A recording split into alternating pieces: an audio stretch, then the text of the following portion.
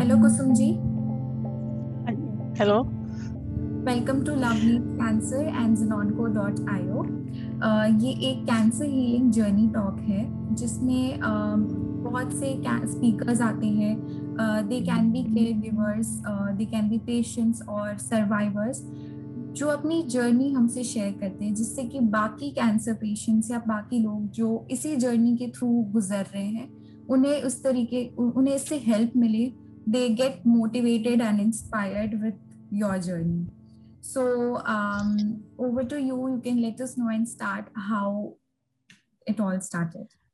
अ, मैं सबसे पहले बिल्कुल स्टार्टिंग से मैं आपको बताना चाहूंगी कि मुझे करीब 8-10 साल पहले से मुझे ब्रेस्ट में कुछ लगता था कि मेरे कोई छोटा सा लंप जैसा है, लेकिन उसको मैं इग्नोर कर देती थी।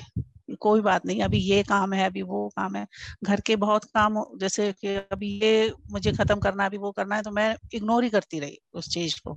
कभी लाइफ में सोचा नहीं अपना, बस इसका काम करना है, बच्चों का करना है, घर का करना है, इस तरह से मैं चलती रही। ये मेरा इग्नोरेंस ही था जो मुझे मतलब एक, ये कहिए कि हो सकता था वो लाइपोमा हो या कुछ और हो, जो कि मेरा कैंसर में कन्वर्ट हुआ। क्योंकि उसको अगर हम नहीं ध्यान देते तो तभी वो कैंसर बनता है। तो इस तरह से मैं ने ध्यान नहीं दिया कि बच्चों की पढ़ाई है, कहीं कुछ है, कहीं कुछ है। ऐसे करते करते कई साल हो गए। कई बार मुझे उसमें थोड़ा सा जैसे लाइक इलेक्ट्रिक, जैसे एक सेकंड के लिए इलेक्ट्रिक लाइक पेन होता है ना, उस तरीके का कई बार होता भी था। ये मुझे लेफ्ट साइड में था। तो मैं सोचती थी कहीं मुझे कोई हार्ट प्रॉब्लम तो नहीं। अच्छा। कई बार सोचते थे नहीं, ये गैस की प्रॉब्लम हो सकती है। फिर कई बार ऐसा है कि गैस कहीं, तो ये सोचते हुए मैंने कभी इसको चेक कराने के सोचा ही नहीं। क्योंकि वो होता था एक एक पल के लिए, बहुत थोड़े से टाइम के लिए। तो मैंने सोचा कि चलो ऐसे हो जाता है, गैस वैस का होता है, तो चलो कोई ऐसी गैस की प्रॉब्लम होगी या कुछ होगी, ठीक हो गया ना। कोई हार्ट की प्रॉब्लम मुझे ऐसी नजर आई। तो मैं इग्नोर पे इग्नोर करती गई, काफी साल बीत गए। एक दिन अचानक मैं जब बाथरूम में थी तो मेरा हाथ जैसे मेरे ब्रेस्ट के नीचे, बिल्कुल ब्रेस्ट के नीचे था, तो मेरे ब्रेस्ट के नीचे जैसे हाथ लगा, तो मुझे लगा कि एक जो लाइपोमा जो हिलता था पहले, मूवेबल था, वो फिक्स हो गया। हाँ, जब वो फिक्स हो गया तब मुझे 99.9% शक था कि ये कैंसर हो गया।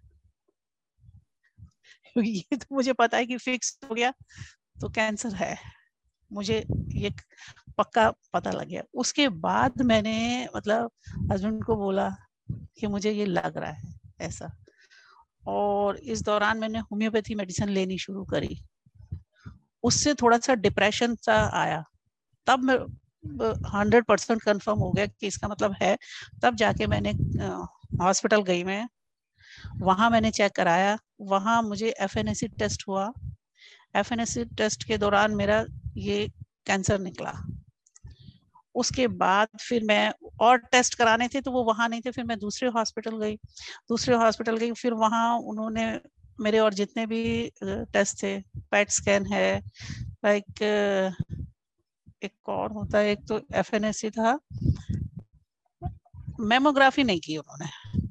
अच्छा। ये होंगे जिसमें वो लेते हैं ना कुछ, दिमाग से निकल गया वो टेस्ट, एक होता है। वो सारे टेस्ट एक्चुअल में उन्होंने किए हैं। तो पेट स्कैन वगैरह में पूरी बॉडी में कहीं नहीं निकला, सिर्फ ये ही निकला था। उसके बाद एक और टेस्ट होता है जिससे ये पता लगा कि ये 25 लिम्फ नोड में से 2 लिम्फ नोड में ये पाया गया आगे, जो मतलब कि फैलना शुरू हो चुका है। ये मेरा था सेकंड स्टेज में, टाइप 2 अच्छा। निकला था। चलो उन्होंने बोला कि भाई अब ये ऑपरेशन कराना चाहोगे तो मतलब जब चाहो तब करा लो, ऑपरेशन भी होगा, कीमो भी होगा, क्योंकि ये फैलना भी शुरू हो गया तो कीमो भी होगी, रेडिएशन भी होगा। तो अब उस टाइम पे मैंने कहा जब आप चाहो तभी कर दो तुरंत। कहते आप कल आ जाओ। मैंने उसी टाइम नेक्स्ट डे मैंने ऑपरेट करा लिया, ठीक है। उसके 15 डेज बाद शायद कीमो स्टार्ट हो गई थी मेरी, 15 ही नहीं तो 20 डेज करीब, इतना ही टाइम था। तो उसके बाद मेरी कीमो शुरू हो गई उस दिन से। कीमो के बाद जो फर्स्ट डे था मेरा, मैंने सुना था कि कीमो में बड़ी परेशानी होती है, वो होती है। उस टाइम जब तक मैं हॉस्पिटल में थी, डे केयर में, ठीक थी। उसके बाद जब मैं आना शुरू, मेरा घर काफी दूर था हॉस्पिटल से, इतना मुश्किल हो गया मुझे गाड़ी में, ऐसे लगे जैसे कि मैं बता नहीं सकती कि मेरा दम घुट रहा है। मैंने, सर्दी का टाइम था, नवंबर का, मैंने सारे शीशे विशे खुलवाए, मेरा जी घबरा रहा है और मुझे मतलब बाहर निकलना है, इतनी बुरी हालत थी। लेकिन उस टाइम मुझे ये नहीं पता था ये हो क्यों रहा है, क्योंकि उन्होंने भी जैसे एक फर्स्ट टाइम कीमो होता है, तो मुझे जहां तक लगता है, अब पता नहीं डॉक्टर्स का क्या है, मुझे जहां तक लगता है कुछ टाइम उनको अपने पास रखना था, देखना चाहिए था कि कीमो के कुछ मतलब फर्स्ट टाइम हुआ है कि कुछ भाई इसको रिएक्शन होता है या कोई कॉम्प्लिकेशन होती है कुछ, उन्होंने मुझे सीधा किया और चलो। मुझे रास्ता इतना भारी लगा ना, बहुत मुश्किल, घर पे आके इतनी वॉमिटिंग और इतना सर दर्द और बुरी हालत, बहुत बुरी, मतलब बड़ी मुश्किल से वो टाइम मैंने निकाला।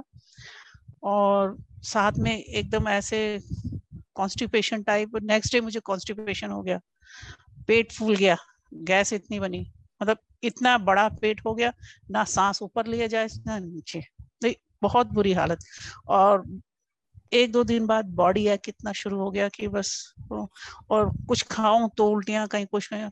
ये फर्स्ट कीमो हुई थी, फर्स्ट कीमो में मुझे इतना कुछ पता नहीं था। अच्छा कैसे तैसे थोड़ा रोज इंजेक्शन लगते थे, 5-6 दिन शायद इंजेक्शन लगते थे, तो डेली इंजेक्शन लगते थे। उसके बाद भी मतलब मुझे कोई परेशान, मतलब कोई आराम नहीं आता था। अल्ट्रासेट खाने को उन्होंने बोला था कि अगर पेन होता है कुछ, अल्ट्रासेट खाया है, लेकिन फिर भी मुझे बॉडी एक बहुत ज्यादा था, हाथ पैर में ऐसे पटकती थी बुरी तरीके से, कई बार सोचती थी इससे तो मर जाऊं, मतलब इतना ज्यादा पेन था मुझे उस टाइम पे, बहुत हालत खराब थी। पर चलो वो टाइम निकला कि मैं जैसे 15 डेज में होती थी, एक वीक तो मेरी बहुत ज्यादा हालत खराब होती थी, उसके नेक्स्ट वीक थोड़ा सा धीरे धीरे धीरे धीरे मैं ठीक हो जाती थी। जब नेक्स्ट मेरी कीमो हुई उस टाइम पे जब मैं आई तो हालत तो वैसी थी। मैंने अचानक मैं अपनी बिटिया को बोला, मैं बेटा मेरा पहले बीपी चेक करो। मुझे जब देखा तो मेरा ब्लड प्रेशर बहुत हाई था। उस टाइम मुझे पता लग गया कि मतलब मेरे को ये परेशानी है, इसी की वजह से वॉमिटिंग, हेडेक और ये जो हो रही है मेरी हालत खराब है शायद इसी की वजह से। तो मैंने तुरंत फिर, हाँ ये मुझे डॉक्टर्स ने बोला था कि जो इसके साइड इफेक्ट होते हैं आप उसके लिए कोई मेडिसिन कोई कुछ ले सकते हो, चाहे आयुर्वेदिक हो चाहे होम्योपैथी हो, कुछ भी आप ले सकते हो उनके लिए, ठीक है। तो अब जैसे मुझे कॉन्स्टिपेशन थी, उसके लिए भी मैंने काफी चीजें ली, जैसे 1-2 बार इतनी मेरे को कॉन्स्टिपेशन थी, उसके लिए मुझे 1-2 बार तो कायम चूर्ण तक लेना पड़ गया, मतलब इतना ज्यादा मुझे बहुत ज्यादा परेशानी थी। अच्छा इधर से बीपी के लिए मैं होम्योपैथी मेडिसिन लेती थी, उससे मेरा एकदम ब्लड प्रेशर एकदम नॉर्मल हो जाता था। चलो वो मेरा टाइम, लेकिन मुझे पेन इतना रहता था बॉडी में कि जो नॉर्मल बॉडी होती थी मैं वो भूल चुकी थी। मेरी 8 कीमो हुई थी, इस दौरान मैंने चलो कॉन्स्टिपेशन का, ब्लड प्रेशर का या कुछ अपना कर लिया इलाज, लेकिन मैं बिस्तर में पड़ी रहती थी। मेरी कीमो बहुत पता नहीं स्ट्रांग थी, जो भी था वो मुझे नहीं मालूम, लेकिन बहुत स्ट्रांग थी। उसमें ये था कि मैं चलती, अगर मैं थोड़ा बहुत घर में चलने की कोशिश करती थी, चलती इधर थी, लगता इधर जा रही हूँ, तो इतनी हालत खराब थी उस टाइम पे, काफी हो। लेकिन फिर भी मेरे बच्चों ने, मेरे हस्बैंड ने, नहीं तुझे जीना है, तुझे ये करना है, तुझे अभी ये करना है, मतलब मैं काफी परेशान हूँ, लेकिन फिर भी मैं कहूँगी मेरे घर में मेरे हस्बैंड ने, मेरे बच्चों ने बहुत सपोर्ट किया। बिटिया की तभी शादी हुई थी कुछ दिन, 6 महीने पहले, वो लड़की मेरे घर में ही रहती थी, अपना घर छोड़ के आ रही थी, मतलब उसने कभी हाथ दबाओ कभी पैर दबाओ, कभी कुछ करो, मतलब काफी मेरी बिटिया ने मेरी बहुत हेल्प करी। बेटा मेरा कलकत्ता में था, आई एम कलकत्ता में, वो भी वहां से बार बार फोन करता था, जब भी उसको टाइम मिलता था तभी आता था। तो मुझे बच्चों की बहुत सपोर्ट मिली है। हस्बैंड मेरे मतलब एक माँ भी सेवा नहीं करेगी जो मेरी की है, बहुत की है। अगर ये तो मैं कहूंगी कि कैंसर पेशेंट जहां तक है, अगर उनको सपोर्ट घर की मिलती है ना, तो कोई भी आ जाए उनको कुछ नहीं कर सकता।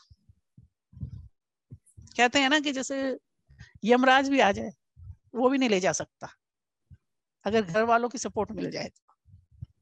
ये पक्की बात है।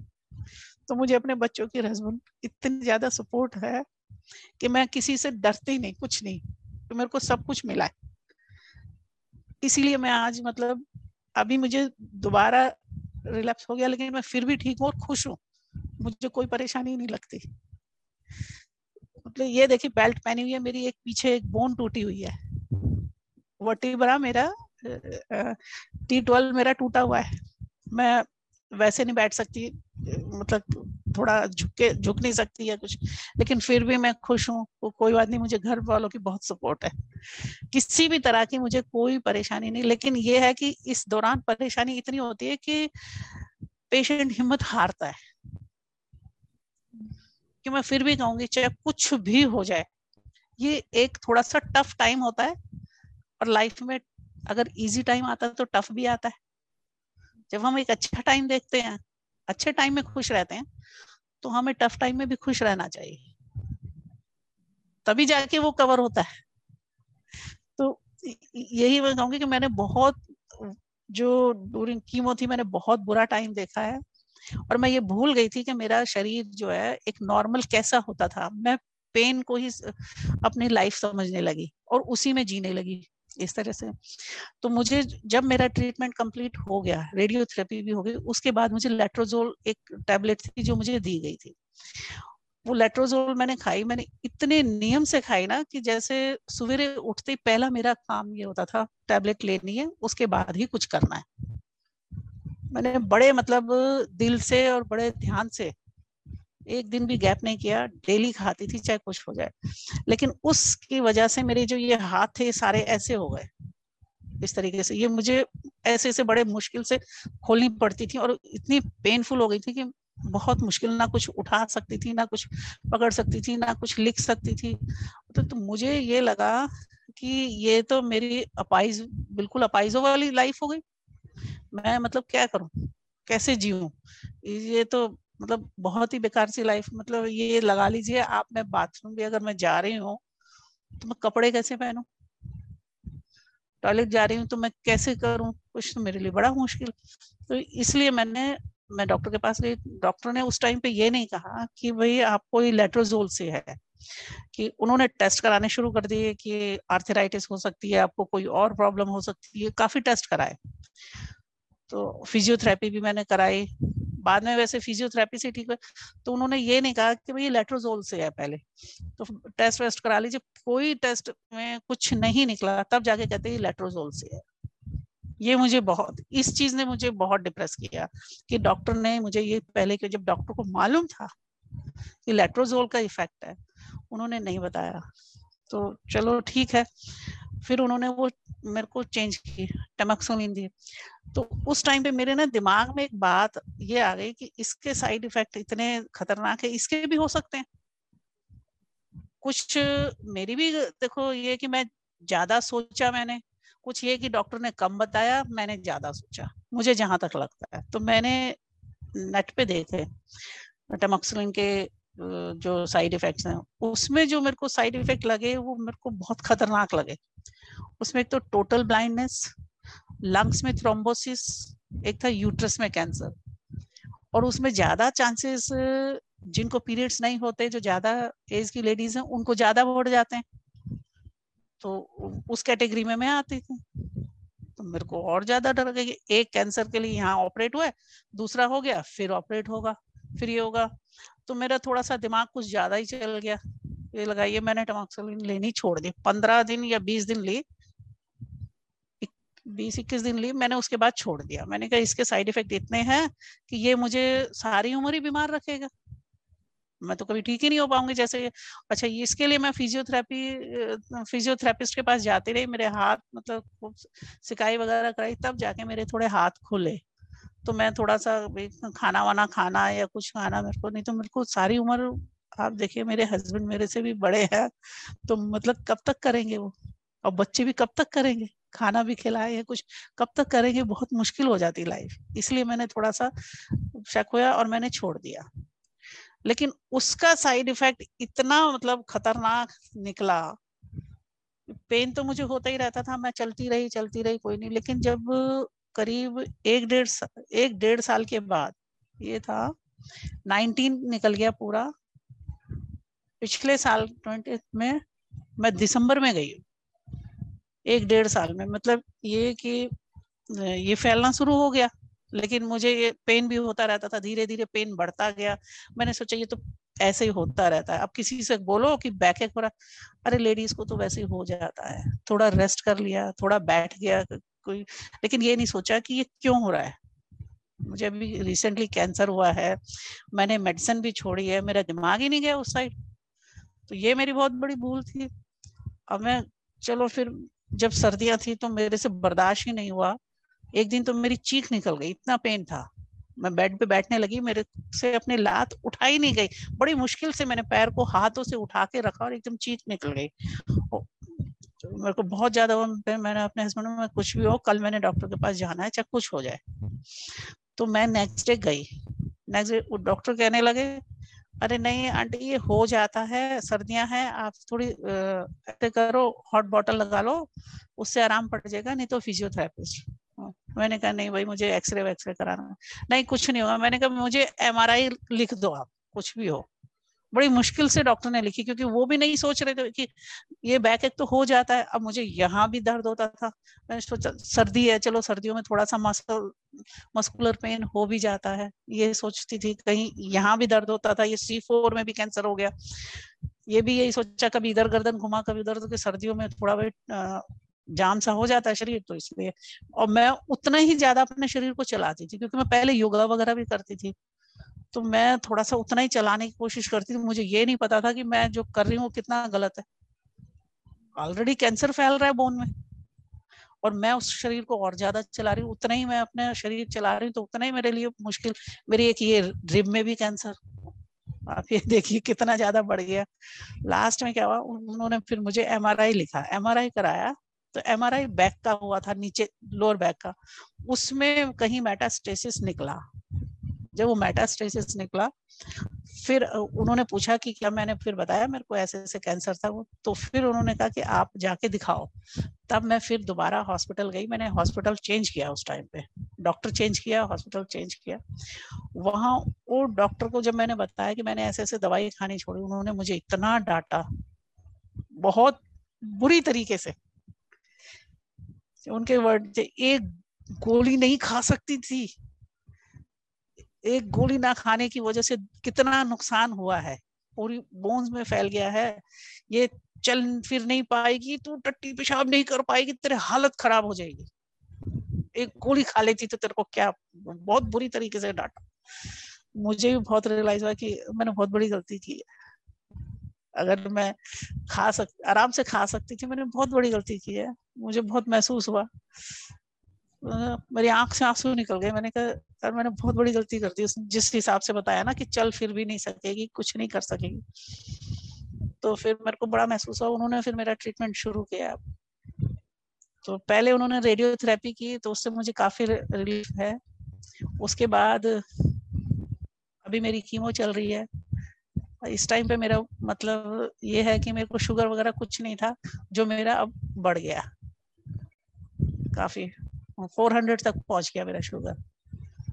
तो वही मैं सोच रही हूँ कि अब मैं देखती हूँ कुछ, अगर मुझे वैसे मुझे कोई इस चीज से, मैं आपको सही में बता दूं, मेरे को इस चीज से कोई डर नहीं है कि मुझे कैंसर है, या मुझे एक ऐसी बीमारी हो गई है, या मैं डिप्रेस हूँ, या डरती हूँ। मुझे इस चीज का कोई वो नहीं, क्योंकि मैं एक चीज समझती हूँ, इंसान को देखो जाना तो सबको है, ठीक है, किसको कैसे जाना है, जितना जब तक लिखी है तब तक इंसान रहता है।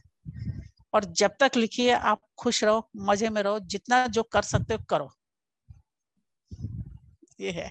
मैं आज भी, मेरे से कुछ नहीं, मैं अभी भी काम पूरा करती हूँ, बैठ लगा लेती हूँ, खाना वाना बना लेती हूँ। आजकल लॉकडाउन है, काम वाली भी नहीं आ रही, तो कई बार अपने आप लंबी वाली झाड़ू लेके, जिससे मैं झाड़ू पोछा भी कर लेती हूँ। मतलब मुझे बच्चे मना करते हैं, मैंने कहा नहीं बेटा, जितना मेरे से, अब मैं वो वाली नहीं हूँ कि मेरे को पेन होता रहे और मैं बर्दाश्त करती हूँ, लेकिन जितना मेरे से होगा ना मैं फिर भी करूंगी।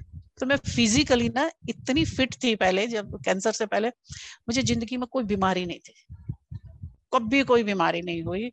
मेरे को बुखार उखार भी अगर देखा जाए तो थोड़ा बहुत कभी हुआ हुआ, नहीं तो मैं तो दवाई खाई और काम किया। तो बहुत एक्टिव, घर का भी करना, बाहर का भी करना, इधर इसका भी कर दो, उधर उसका भी कर दो, मतलब इतनी एक्टिव थे। और इस उम्र में लोग देख के हैरान होते थे कि आंटी आपकी इतनी उम्र है, आप सारा काम अपने आप करते हो। छोटी छोटी एज की लेडीज मेरे को देख के परेशान होती थी। मैं कई बार कहती हूँ तुम्हारी नजर लग गई। बाल इतने लंबे थे मेरे, हिप से नीचे बाल थे मेरे।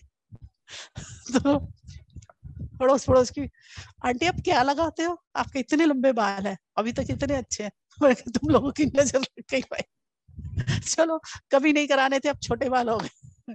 तो ये तो सब चलता है, लाइफ है, दुख और सुख तो सब आते हैं, ये हमारे लिखे हैं कर्मों में, जो भी लिखे हैं, ठीक है। अब झेलने तो है, अब उसको रो के ये या हंस के झेलो, वो अपने ऊपर है। रो के मिलता क्या है, कुछ भी नहीं मिलता, हंस के फिर भी बहुत कुछ मिलेगा। तो मैं तो जितने भी मेरे भाई कैंसर पेशेंट कह लो कि मेरे भाई बहन जितने भी, मैं तो यही कहूंगी, कितनी भी मुसीबत हो, कुछ भी हो, खुश रहो, हंस के जियो। देखो, दुख भी वही देने वाला और सुख भी वही देने वाला। जब सुख नहीं रहा तो दुख भी नहीं रहता, ये तो आने जाने चीज है, ठीक है। अमावस भी आती है और पूर्णिमा भी आती है, ये तो हर महीने चलना है, शुक्ल पक्ष और कृष्ण पक्ष है, चलते रहो, कोई बात नहीं। तो मेरी बस यही रिक्वेस्ट है सबसे कि सिर्फ ये कि जो गलतियां मैंने की वो कोई करे ना, जो मैंने अपने आप नेट से पढ़ के, या मैंने अपने आप ही दवाई खानी छोड़ दी, या अपने आप ही ट्रीटमेंट कर, वो ना करे कोई, बस ये गलती ना करे। और तो लाइफ जैसी है सबकी अपने सही चलती है। मैं तो ये सो पॉजिटिव सोचो, पॉजिटिव मिलता है, कभी वो नहीं मिलेगा। बहुत बड़ी बात है कि आपने इस चीज को बहुत स्ट्रांगली हैंडल किया है। अंदर से जब तक आप खुद खुश नहीं रहोगे, खुद आपके अंदर वो विल पावर नहीं होगी कि आपको इस चीज से लड़ना है, तब तक नहीं हो पाता है कोई भी चीज। विल पावर मेरी से ज्यादा स्ट्रांग है, ये तो मैं क्या, मेरे को सभी लोग बोलते हैं नहीं, कि बहुत अच्छी मैंने, बात, बहुत बहुत पॉजिटिवली इस चीज को हैंडल कर रही है। हाँ, मेरे साथ जितने भी लोग, अगर कोई डिप्रेस होता है ना कुछ, सबको इस तरीके से कहते हैं कि बंदा अपना काम करना है। सब मुझे ये कहते हैं कि भाई किसी को नहीं तो इससे पूछ लो, ये आगे बढ़ा देगी। ये चीज तो है मुझे, मैं किसी चीज से ना घबराती हूँ ना कुछ। अरे है तो क्या, करो, कोशिश करो, हो ही जाता है काम। कोई कितना भी, कोई मैं फेल हो गया, मैं ये, नहीं तो दोबारा कोशिश करो, एक बार हुए दोबारा पास हो जाओगे। तो ये थोड़ी कि हर बार कोशिश फेल होती है, हिम्मत करो। और कोई भी काम हो, बड़े से बड़ा हो, कुछ हो, वो उस चीज से नहीं जीतता इंसान कि मैं बहुत बड़ा हूँ या मेरे पास बहुत, सिर्फ एक हिम्मत ज्यादा हो ना, विल पावर जिसकी स्ट्रांग होती है, वो चाहे इतना सा भी हो ना, इतने बड़े पहाड़ को उठा लेगा, बड़े से बड़े काम कर लेता है। विल पावर स्ट्रांग होनी चाहिए बस, और कुछ नहीं चाहिए। और यही मैं कहती हूँ, यही होनी चाहिए सब में, और यही हो तो हर कैंसर पेशेंट जिएगा। और मुझे जैसे लोग कहते हैं ना कि अब जैसे मुझे बोन कैंसर है, ठीक है, मैं कहती हूँ मेरे को ये ठीक हो जाएगा। लोग कहते हैं ज्यादा ज्यादा 10 साल, 18 साल, मैं कहती हूँ मैं 40 साल जीऊंगी, और कोई कुछ कर ले। मेरी 56 की एज है, मैं 100 के आसपास जाऊंगी, इतनी जल्दी नहीं जाने वाली, चाहे कैंसर हो चाहे कुछ भी हो मैं इतनी जल्दी नहीं जाऊंगी। तो कोई कुछ कर ले, मुझे विश्वास है मैं इतनी जल्दी नहीं जाने वाली। आप इतना पॉजिटिवली, बहुत अच्छी चीज है। हाँ, और अब और काम करती रहूंगी, ये भी नहीं है कि मैं मतलब आज भी मैं ये लगाइए कि मैं दिन में खाली बिल्कुल नहीं बैठती हूँ, बिल्कुल भी खाली नहीं बैठती हूँ। खाना वाना बनाती हूँ, ये जितना टाइम मिलता है ना, मेरी बिटिया प्रेग्नेंट है, मैं स्वेटर बनाती रहती हूँ उसके बच्चे के लिए, मतलब खाली नहीं बैठती अभी भी।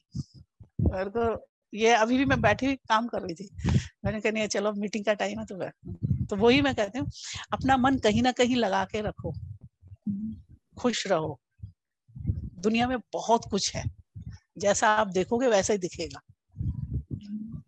ठीक है। आप नेगेटिविटी की तरफ जाओ मत, आप ऐसे बनो ना, अगर कोई नेगेटिव सोचता भी है तो उसको पॉजिटिविटी दो, उसको पॉजिटिव बना दो, ताकि वो दूसरा भी इंसान जो है खुश रहे और आगे को बढ़े, कुछ करे, ठीक है ना। तो ऐसा होना चाहिए और ऐसा ही हो, तो मैं यही सोचती हूँ और यही करती हूँ, मेरा मेन मकसद यही है। तो और कुसुम, तो आपको पता चला कि कैंसर के बारे में, और तो आपके घर वाले, आपके बच्चों ने किस तरीके से इस चीज को हैंडल किया, और आपने उन लोगों को कैसे बताया इस बारे में? स्टार्टिंग में जब मुझे पता लगा तो मैंने ना तो बिटिया को बताया ना बेटे को बताया। थोड़ा सा मुझे लगा कि अगर इन बच्चों को पता लगेगा ना तो ये परेशान होंगे। मुझे तो शक था, तो मुझे था हो गया हो गया। उस टाइम पे मुझे लगा, जब मुझे इतना नहीं था, तो मेरे हस्बैंड को भी थोड़ा सा लगा। मैंने कहा हो गया तो हो गया, अब जितनी जिंदगी उतनी इंसान जीता है, क्या फर्क पड़ेगा। हाँ, पर मुझे थोड़ा सा बच्चों को बताने में डर लग रहा था। फिर धीरे धीरे मैंने बताया बिटिया को, मैं बेटा ऐसा है, हो गया लेकिन ठीक हो जाएगा, घबराने की बात नहीं है, ठीक हो जाएगा। तो फिर लड़के को भी मैंने कहा देख ऐसा पता लगा, लेकिन ऐसी कोई बीमारी नहीं है कि जो ठीक नहीं होती, ठीक हो जाएगा, और ऐसे परेशान होने वाली बात नहीं है। तो इस तरीके से बताया। मुझे पता है परेशान तो होंगे बच्चे, लेकिन फिर भी मैंने कहा देखो ऐसे परेशान होने वाली बात नहीं है, ट्रीटमेंट चलेगा, हो जाएगा ठीक, घबराने वाली बात नहीं है। और मैं बाई चांस कुछ हो भी गया तो चिंता क्यों करते हो, अच्छे भले बच्चे हो, पढ़े लिखे हो, कामयाब हो, क्या चिंता है, साल में तू भी जॉब पे लग जाएगा, इतना बड़ा है, अपने आप कर लेना। अगर लगता है कि उम्मीद में, तो ठीक है, जो किस्मत में है, जो किस्मत में है वो तो देखना ही पड़ता है, ऐसे घबराने वाली बात नहीं, अच्छे भले। तो मेरा मतलब इस तरीके का कहना होता है बच्चों से भी कि भाई ठीक है, जो है लाइफ में, देखो जाने वाला कोई भी हो ना, जिसको जाना है वो जाता है, लेकिन जिंदगी रुकती कभी नहीं है, कभी भी नहीं रुकती। और यही मैं कहती हूँ, रोको भी मत, रोको भी मत, जैसे चल रही है चल। मैं तो ये कहती हूँ जैसे नदी का की धार चल रही है, आपको चलना उसके साथ है, उसी में बहो। जो आज का टाइम है जैसा चल रहा है, अब हम लोग एक चीज ये लगाइए, पिछले टाइम को आज यहाँ किसी के भी घर में, मैं जहां तक समझती हूँ, झगड़ा आप सास बहू का देखो या किसी का भी देखो, वो क्यों होता है, क्योंकि वो इतिहास को वर्तमान में लाके खड़ा करता है, जी। ठीक है ना। ये लड़ाई है, हर घर में अगर देखा जाए ना, लड़ाई यही है, इतिहास को वर्तमान में लाके खड़ा कर दो, लड़ाई होगी। आप जो वर्तमान में है, जो प्रेजेंट टाइम चल रहा है, आप उसके हिसाब से चलिए, जो आपको मिला है उसके हिसाब से चलिए, कभी कुछ नहीं होगा, कुछ नहीं होता। तो वही मैं कहती हूँ, जो लाइफ है, मैं बेटा जैसी तुम्हें लाइफ मिली है, अच्छे से जियो उसको, सही हिसाब से जियो। हाँ, गलत कोई कुछ मत करो, पर अब ये तो नहीं है कि हम पैदा हुए इस घर में और टाटा अंबानी की तरह जिएंगे, नहीं। जितना हमें मिला है, जो मिला है, उसी में अच्छे से जीने की कोशिश करो, कोशिश करो, जियो जितना है। मैं तो कहती हूँ भगवान से एक चीज कहती हूँ मैं, परमात्मा तूने मुझे जितना दिया है तेरा शुक्र है, बहुत अच्छा दिया है, और आगे भी देना, बस ये है, उसका शुक्रगुजार करो कि उसने जो दिया है बहुत अच्छा दिया है। इतने ना शुक्र मत बनो कि भगवान ने जो भी दिया, तूने मुझे ये नहीं दिया, तूने मुझे वो नहीं दिया, उसमें आपको और कुछ नहीं मिलता, जो है वो भी जाता है, मेरा विश्वास ये है। तो मैं यही कहती हूँ कि हमेशा, अगर जैसे कोई भगवान को अगर मानता है तो भगवान से यही करो, भगवान तूने जो दिया है मुझे, तेरा शुक्रिया, तूने बहुत अच्छा किया मेरे लिए, अब ये बीमारी अगर मुझे लोग कहते हैं, मैं एक चीज कहती हूँ, मेरे को बहुत अच्छा है, भगवान ने मुझे बीमारी दी है, बहुत अच्छा है। अगर कहीं मेरे हस्बैंड को होती, मुझसे शायद बर्दाश्त नहीं होती, मेरे बच्चों को होती, शायद मैं मर ही जाती। मैं आज कहती हूँ मेरे को बहुत अच्छा किया भगवान ने, मुझे मेरी फैमिली में मुझे दिया, मैं बर्दाश्त कर लूंगी, मुझे कोई फर्क नहीं पड़ता। भगवान अगर किसी और को हो जाती है घर में तो शायद मुझसे बर्दाश्त नहीं होती। मैं तो ये कहती हूँ भगवान तूने जो किया अच्छा किया। तो इसको भी नेगेटिव नहीं लेना चाहिए। मैं तो ये शुरू से यही करी, मैं तो बहुत अच्छा किया। लोग मेरे पास आते थे, अरे ये हो गया वो हो गया, मैं क्या हो गया सीधा उसको ऐसे चिल्ला, मैं क्या हो गया, कुछ नहीं हुआ, मैं ठीक है, मुझे ही तो हुआ है ना। अगर मेरे घर में किसी और को होता तो मैं ज्यादा परेशान थी। कोई बात नहीं, मैं ठीक हो जाऊंगी। तो लोग मेरे को आके अरे ये हो गया, मैं कुछ नहीं हुआ, मैं ठीक हो जाऊंगी, देखना। अभी भी मेरे पास आए ना तो अरे दोबारा हो गया, मैं फिर क्या हो गया, मैं जितनी मेरी लिखी है उसे तो कोई नहीं मिटा सकता।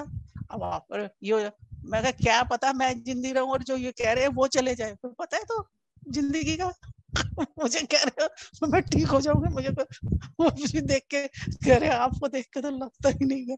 लोग सब ना ऐसे जाते हैं, मेरे पास आते रुक के ऐसे जाते हैं, भाई इसके पास तो आना बेकार है। क्यों भाई, मैं क्या मर गई हूँ जो मेरे पास मुंह बना के आ रहे हो? ठीक ठाक हूँ, बीमार हुई हूँ, हो जाऊंगी ठीक, क्यों नहीं ठीक हो जाऊंगी। बीमार, अब आप एक बात बताइए, डायबिटीज है वो लाइफ लॉन्ग रहती है, वो भी तो इंसान को लेके ही जाती है, हा? उसमें क्यों नहीं घबराते लोग। अस्थमा है वो लाइफ लॉन्ग है, वो नहीं जाती, वो भी तो लेके ही जाती है। फिर एक कैंसर है तो कैंसर का क्या मतलब है कि मौत, कोई मतलब नहीं है। कैंसर का मतलब है एक बार तुम्हें थोड़ी सी परेशानी हुई है, आप इस परेशानी को झेलो और फिर उसके बाद अच्छे से जियो, सीख जाओ। जो जैसे अब मैं हूँ कि आप अपने लिए नहीं जीते हो, आप सीखो अपने लिए जीना, अपना अपना भी सोचो। तो अब मेरे को तो यही लगता है, जब बच्चों को मेरी जरूरत है इनके, तो अब मुझे ये लगता है कि मुझे अपना ख्याल रखना है। अब तक मैं नहीं रखती थी, अब मुझे ये कि मैं अपना ख्याल रखूंगी और अच्छे से जीऊंगी अपना, अपने बच्चों के साथ। ऐसा नहीं है, वही चीज में आराम से मस्त रहो, खुश रहो और अच्छे से जियो, जो जिंदगी दी है भगवान ने उसे एंजॉय करो, यही सबसे बड़ी। कुसुम जी, आप और भी जैसे पेशेंट्स होते हैं जो इसी जर्नी से गुजर रहे हैं इस वक्त, उनको आप एक मैसेज क्या देना चाहेंगी लास्ट में कि किस तरीके से इसको हैंडल करें? देखो मैं तो एक यही मैसेज देना चाहूंगी, जैसे मैं रही हूँ ना, कि आप किसी भी तरह से हिम्मत नहीं हारनी है। थोड़े टाइम की परेशानी है, थोड़े टाइम का वक्त बुरा है, उसके बाद फिर टाइम बदलता है। फिर अगर ये परेशानी है तो भाई ये दुख है तो सुख भी आएगा। तो इस दुख को जितना आप खुशी से और जितना हिम्मत से सहन करोगे, वही मेरे ख्याल से सबसे बड़ी चीज है। तो इसमें जितना हो ज्यादा से ज्यादा खुश रहो। अगर कोई आपके पास इस तरह से रोने वाला, उसको भगा दो, खुश रहो कि भाई जाओ, हम अपने आप में ठीक है, और खुश रहो। और उनके पास इस तरह के लोग आने भी नहीं चाहिए, आने भी नहीं चाहिए। तो मैं यही कहूंगी जितना भी है आप अच्छे से अच्छे जियो, अच्छे से अच्छा अपने लिए सोचो, अच्छे से अच्छा करो, पॉजिटिव रहो। और मुझे विश्वास है किसी को किसी भी तरह का कैंसर है, अगर वो पॉजिटिव रहेगा, पॉजिटिव सोचेगा, तो कैंसर तो क्या कोई कुछ उनका कुछ नहीं बिगाड़ सकता, निकल जाते हैं। अच्छी से अच्छी मुसीबत से जब निकल जाता है इंसान, तो इससे भी निकल जाएगा। ऐसा कुछ नहीं है, भगवान हर एक की परीक्षा लेता है, किसी की किसी तरह से लेता है और किसी की किसी तरह से लेता है। तो हम कैंसर पेशेंट्स की कैंसर देके हमारी परीक्षा है। तो मैं ये चाहूंगी खुश होके हिम्मत से अपनी परीक्षा दो और उसमें पास हो, फेल नहीं होना, बस हर कीमत पे पास होना है। ठीक है, बस यही मैं कहना चाहूँ। थैंक यू कुसुम जी, आपने बहुत मोटिवेट किया है हम सबको, और मैं पक्का जानती हूँ ये से जो भी सुनेगा उन्हें बस यही लगेगा कि उन्हें लड़ना है, जो भी आगे हो बस आप खुश। ये देखिए ना, पूरी लाइफ क्या है, एक लड़ाई है, जंग। हम क्या है, हम बचपन में पढ़ाई लिखाई करते हैं, किस लिए करते हैं कि अपनी लाइफ अच्छे से जी सकें, इससे लड़ सके, अपना मतलब जिंदगी बना सके, लड़ सके। सारी उम्र हम कमाई करते हैं, कहीं कुछ करते हैं, तो जिंदगी से लड़ाई कर रहे हैं ना। तो हम जीते जी सारी उम्र हमने लड़ना है, तो अब क्यों हम लड़ना छोड़े, अब क्यों छोड़े, लड़ो। जब तक सांस तब तक आस, मरते दम तक लड़ाई लड़नी है, जंग लड़नी है। तो लाइफ एक, जिंदगी एक जंग है, लड़ाई करते रहो और जीतो, जीतो, यही जिंदगी है। बिल्कुल। So thank you Kusum ji for joining us today, और ये बहुत ही फ्रूटफुल, बहुत ही अच्छा सेशन रहा, so thank you. Thank you.